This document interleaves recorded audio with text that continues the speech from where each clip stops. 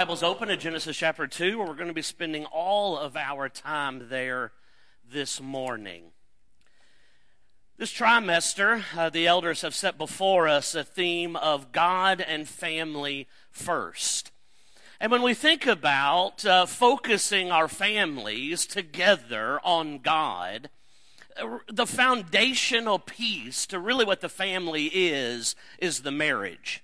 That relationship between the husband and wife. That is the foundational piece of what the family in all things is built upon.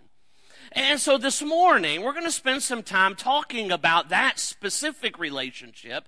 And really, because it is such a foundational piece to what the family is, I thought for us, we'll spend our time talking about the foundation of what the marriage is supposed to be. And to do that, we're going to go all the way back to the very beginning. In Genesis chapter 1 and 2, you have there God creating all things. And there in chapter 1, he creates everything that we see in the world around us. And in Genesis chapter 2, specifically in the passage that Paxton had just read for us, you have where God has created man, then creates woman, and ultimately their relationship with one another is the creation of marriage. And in that passage, in verses 18 through 25, there are non-negotiable foundational pieces to what God says marriage that he created is to be. Now, he's the one that gets to set the rules because he is the one who created it in the first place. You see, that's a concept that we understand, and I think we get it. We see it play out in the world that we live in all the time. I'll give you an example. Well, we could go back years and years and years ago. Kim and I, we're big fans of Uno, the card game. You know, Uno, everybody's played Uno. And we're big fans of that game. And we started making a variation of that game that we got all of our friends involved in playing. And we would have tournaments based upon that variation and ultimately called it Barred Uno. Why? Because we created it, and if we create it, we get to name it. And because we created it, we set the rules. And everybody played according to those rules. And nobody had a big problem with that or questioned that because it is that concept that we understand. It is a game that you made. It is something that you created. And because you created it, you get to set the rules. You get to set the boundaries. That's where God is with marriage.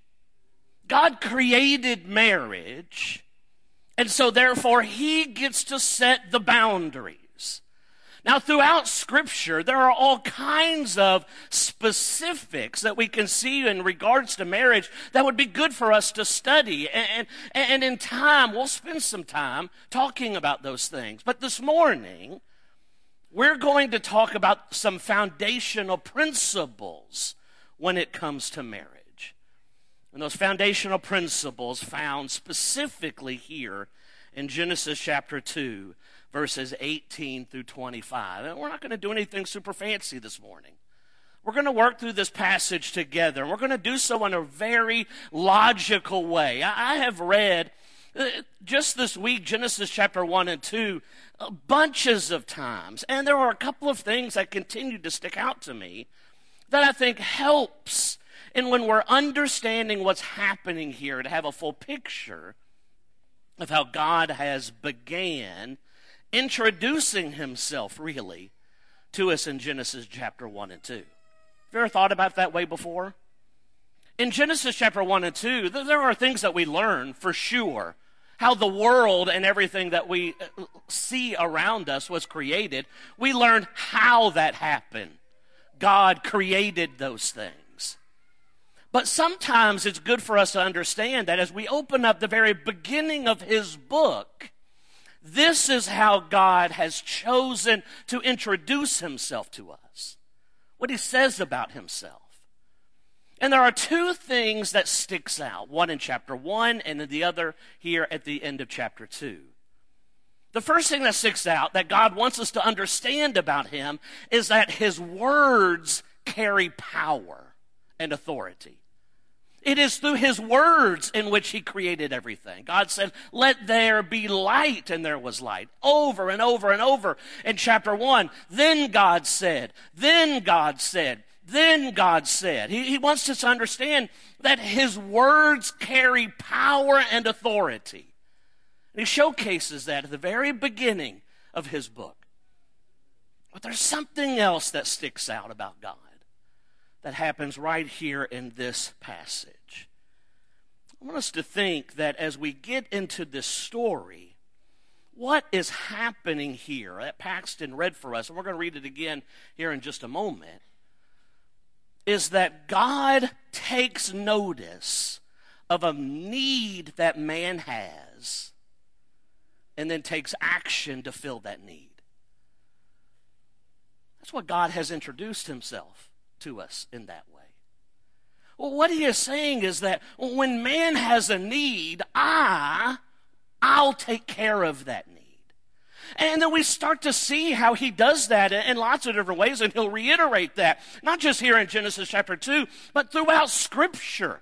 He continues to reiterate that. Don't worry. Don't be anxious. Don't fret over your life and the things that you need. I will provide those things for you. You have troubles. You have cares and burdens. Don't worry about those things. Lay those things on me. I'll take care of that for you. Well, we see God do that over and over and over, and that is what is happening right here. God sees that man has a need. He immediately takes action to fill that need. What a beautiful picture that we see at the very outset. What a comforting picture that we see from God from the very, very beginning. God knew that man had a need, and he took action to fill that need. There's an interesting thing that takes place here in Genesis chapter 2, specifically in verse 18, because it is something new that we see. Think about the phrases that we find in Genesis chapter 1 about creation. God creates something, and at the end of that day, he looks back on what he has created that day, and he says, that, what I have done is good. And then the next day, he creates some more things, and at the end of that day, he looks back at what he has created, and he says, that, what I have done is good. And then he creates more things. And at the end of that day, he looks and he says, that was good. And he does that each and every day of creation. And in Genesis chapter 1, in verse 10, and verse 12, and verse 18, and verse 21, and verse 25, and even in verse 31, you see this phrase, he looks at what he has created and he deems it as good. Specifically in verse 31 of chapter 1, when he looks and he sees everything that he has made, he says, indeed, it was very good. And so you have this phraseology, it was good, it was good, it was good, it was good, over and over and over, 6 different times. And so when you're reading through Genesis chapter 1, it should almost come as a shock when you get to Genesis chapter 2 and verse 18. It should stop us in our tracks, really. Because you have the, it was good, it was good, it was good, it was good, it was good, it was good over and over. And then you get to Genesis chapter 2 and verse 18, and you have God looking at something, and what does he say? This here, this is not good. Well, that's new. That's different. We should take notice of that very, very quickly, because it is something out of the ordinary. Good, good, good, good, good. He looks at this and he says, not good. And what he sees in Genesis chapter 2 and verse 18 is a man who is alone. And he says, this is not good. Man has a need, and I'm going to do something about it. That's what he does. And what he does is he creates for man the marriage relationship. We begin to think about it in those terms. I think it should calls us, especially those of us who are married, to understand the seriousness of what this relationship really is all about. And so when we begin to think about this passage and the importance of it, well, the key becomes God's design for marriage. That becomes the key. We've made the point already. He created it, and because he created it, he then should know best how to operate it. Because he created it. And so the first application point, the simplest really, but sometimes for us the most challenging, but the simplest point is when it comes to our marriages, something that God created, our focus, our key component to that relationship is what is God's way. First and foremost, what is God's way? Now, that simple application should be, the answer to any relationship that we have, anything that we do, anything that we say, any place that we go. I mean, it's the answer to every question in life, including this one. When it comes to marriage, God's way is the key. God's design is the key piece.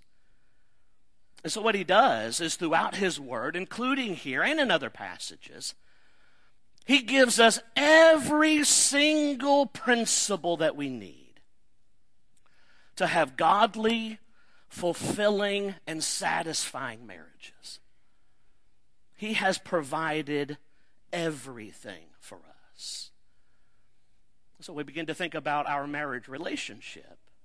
We have to think about it in the context of a relationship of three: the husband, the wife, and God. It is the relationship between them. And if that relationship, the husband and wife, and specifically their relationship with God, is where it needs to be, that marriage will be where it needs to be. So let's take a look at these principles. Let's start at the very outset of this. We're going to read it again. We're just going to break it up into two different pieces, 18 through 23.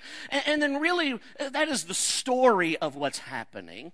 And then in verses 24 and 25, it seems that the writer of Genesis, through inspiration, certainly of the Holy Spirit, is adding some commentary about marriage itself. He's pointing to that, and he makes a couple of points about what God did here.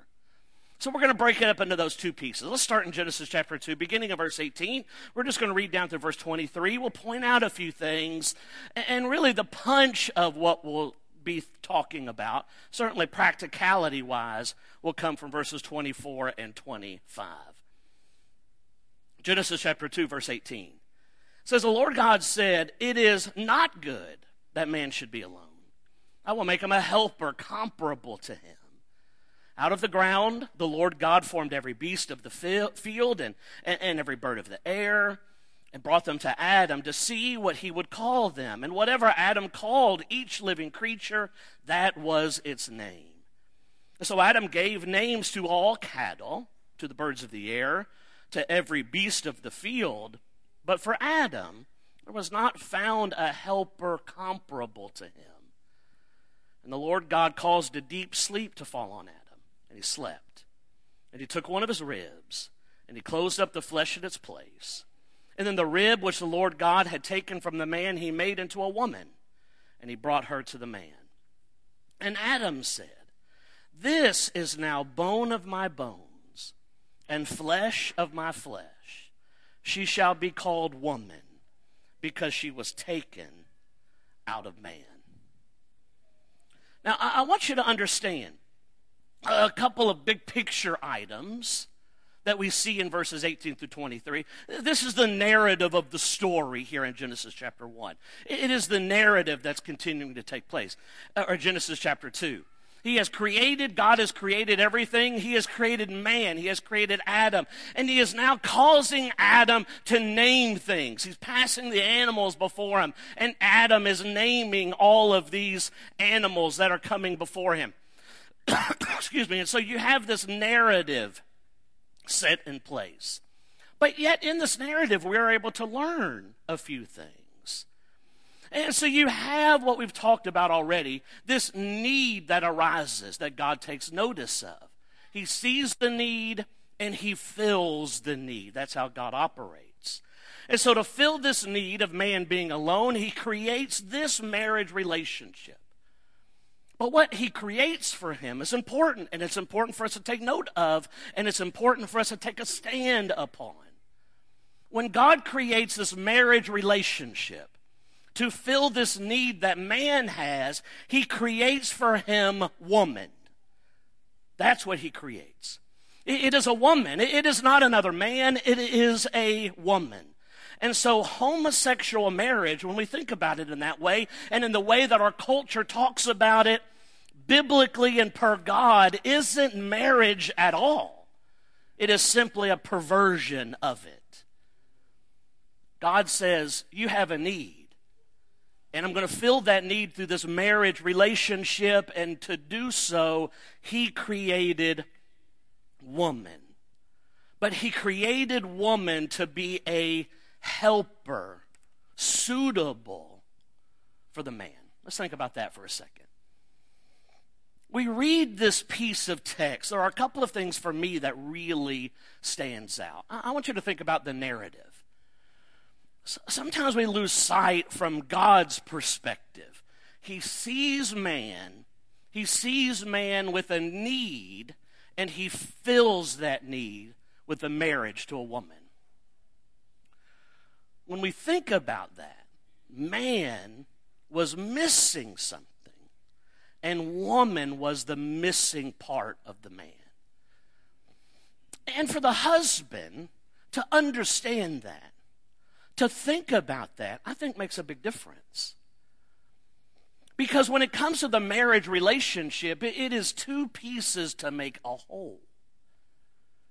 It is two pieces to make a whole. God designed woman, and he understood her to fill the needs that the man has.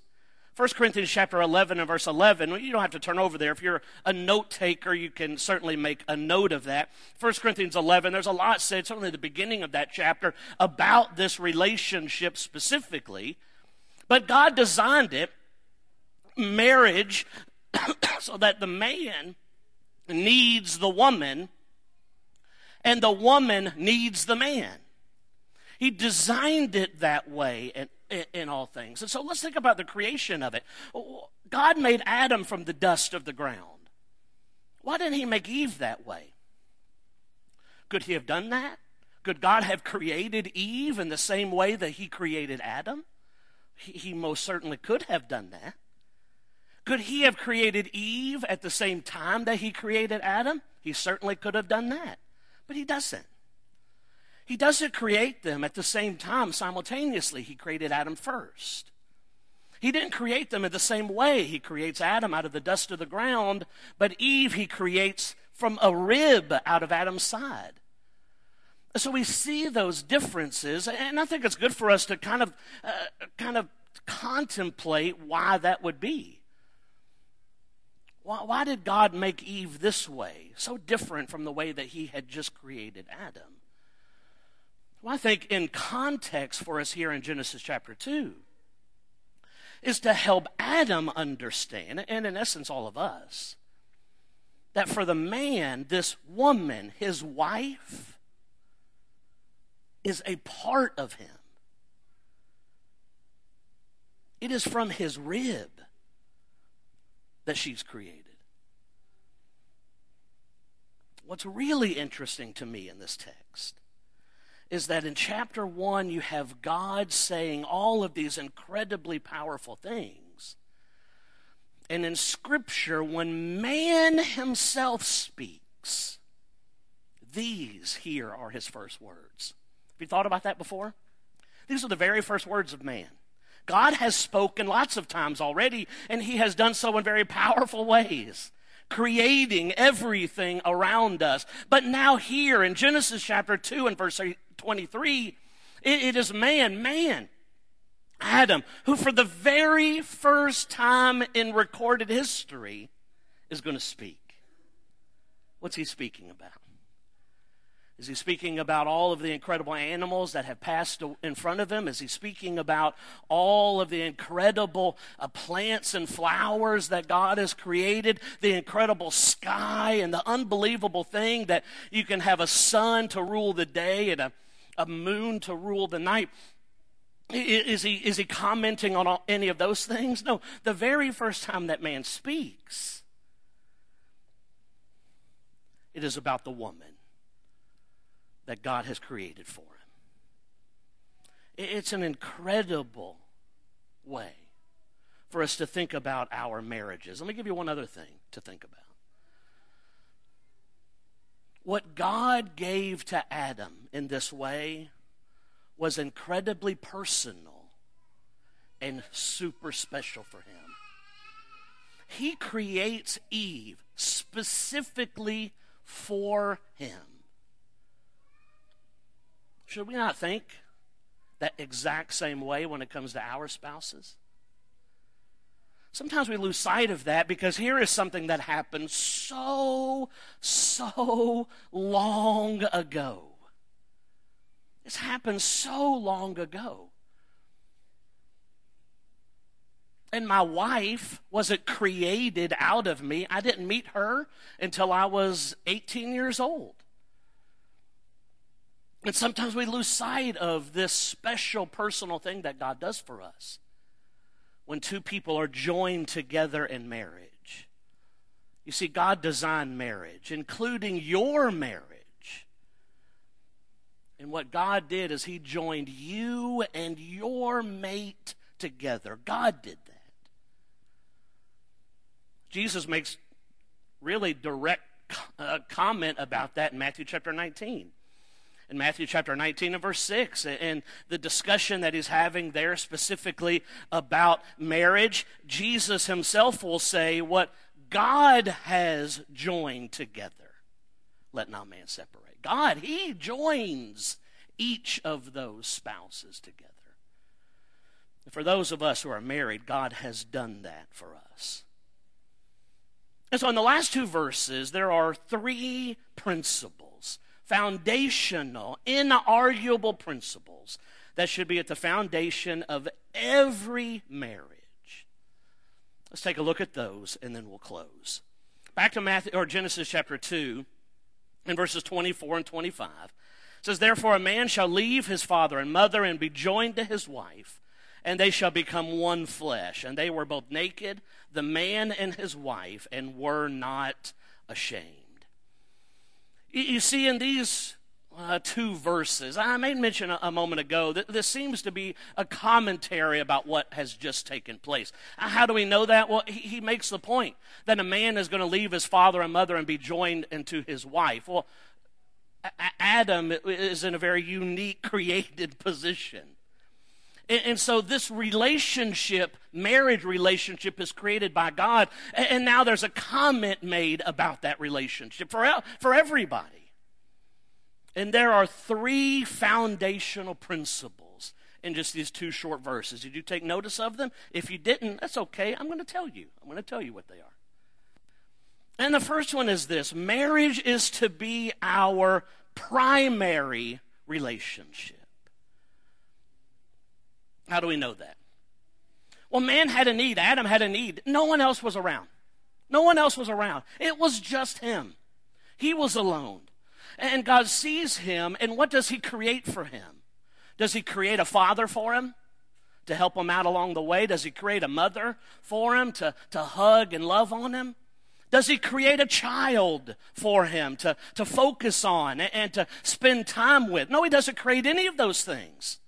God sees this man who is alone, who has a need, and he creates for him a spouse. That's what he creates for them. He does not create a father. He does not create a mother. He does not create a child for Adam, but creates a wife.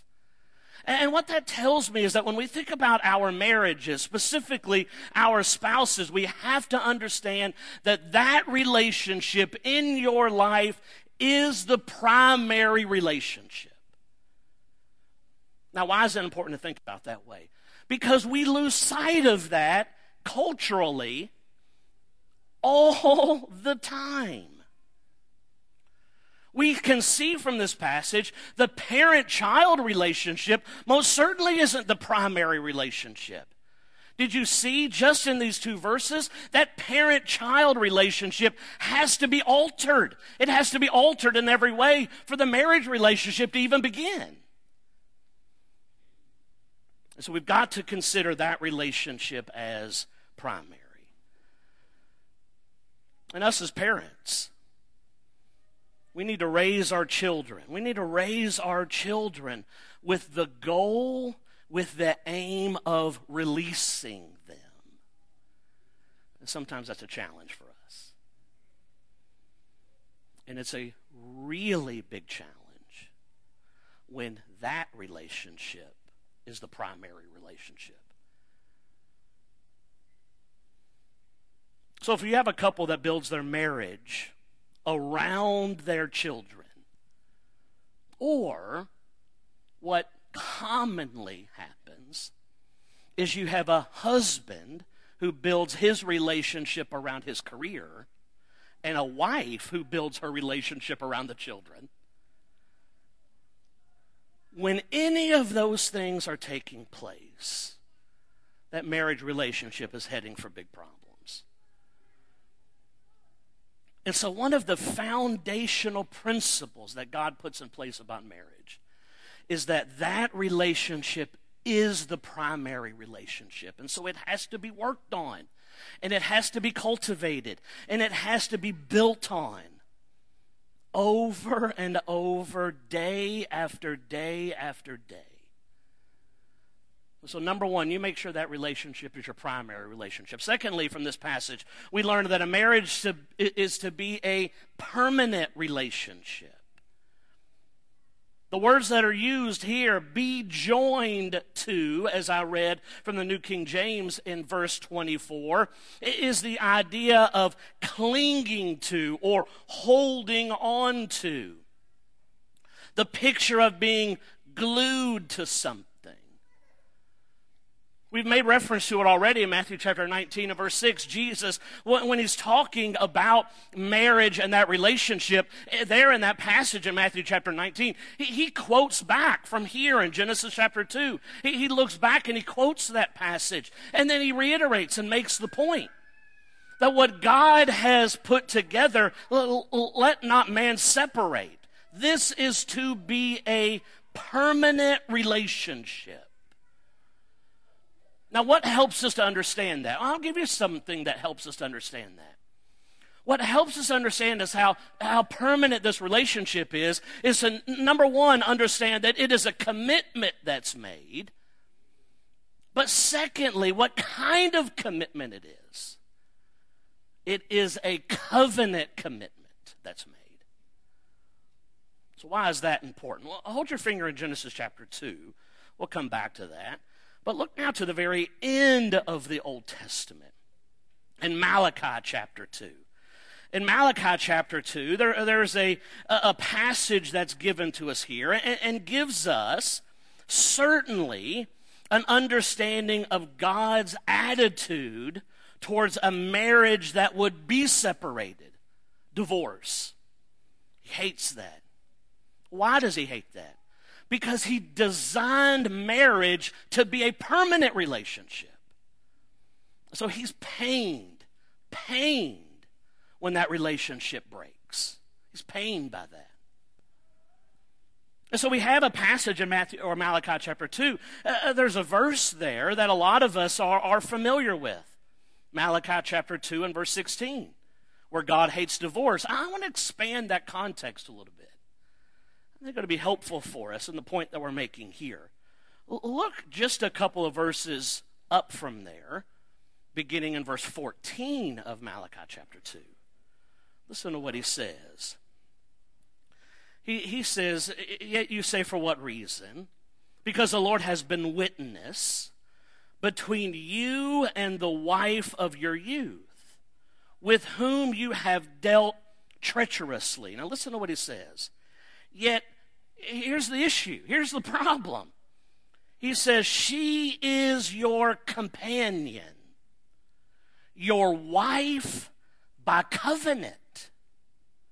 But he did not make them one, having a remnant of the Spirit. And why one? He seeks godly offspring. Therefore take heed to your spirit, and let none deal treacherously with the wife of his youth.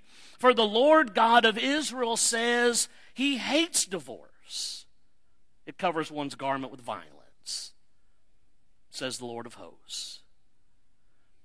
So that passage we understand. He hates it. He hates divorce. It is violent. It is devastating. It is destructive. It pains God. It pains God because he has created marriage to be a permanent relationship. But even here in this context, he makes the point that that relationship that you have with your spouse is a covenant commitment. Your spouse is your companion by covenant. Divorce mars that incredible covenant picture.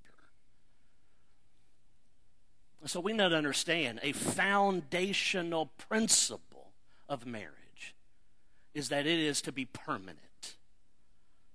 Period. Inarguable conversation. And then finally, marriage is to be an intimate relationship. Now, before we talk about that, you're probably looking up here and thinking, surely there was another P word that you could have come up here and all of these three would have gone really nice together. Listen, trust me. I spent more time than I should have trying to figure out a perfect word to use here that begins with the letter P. And listen, I know I love everybody here, and I know you love me. And I know this afternoon I'm going to get 20 to 55 texts with words that begin with P that begin right here. And I appreciate those a little. I little appreciate those. All I could come up with was like phrases that began with P. And I stuck with the one word. And so I landed on, let's just make the point. After thinking for longer than I should have, I landed on, let's just make the point. It doesn't start with a P, so be it. But this text tells us a foundational principle of marriage is that marriage is to be the intimate relationship that we have. We see it right here in this text. One flesh. One flesh. That in every way is emphasizing the sexual union within a marriage. But I want you to think about that idea and the two principles that we have in front of it. You think about that relationship and the intimate relationship specifically. The idea in every way is that sexual harmony is built upon that marriage relationship being the primary relationship and a permanent relationship. It is an incredibly beautiful picture that God paints here. And like the point that we just made above, anything stepping outside the permanency of what God has created, he's pained by that. And the same point is made here. Sex outside of the lifelong commitment of marriage will never bring the satisfaction that God designed it to bring. And he is pained when it is. This is how he has designed marriage to be. He designed it to be primary, permanent, and intimate. A satisfying and fulfilling and glorifying to him relationship. And as spouses, these are things that we must be considering and thinking about constantly. So a couple of thoughts as we close. Number one, great godly marriages in no way is luck in finding the right partner. That's not how it works. It is only the result of that couple working daily on their walk with God and with each other. That's how great marriages are built. Great marriages are built on that daily walk. And so, three things as we close.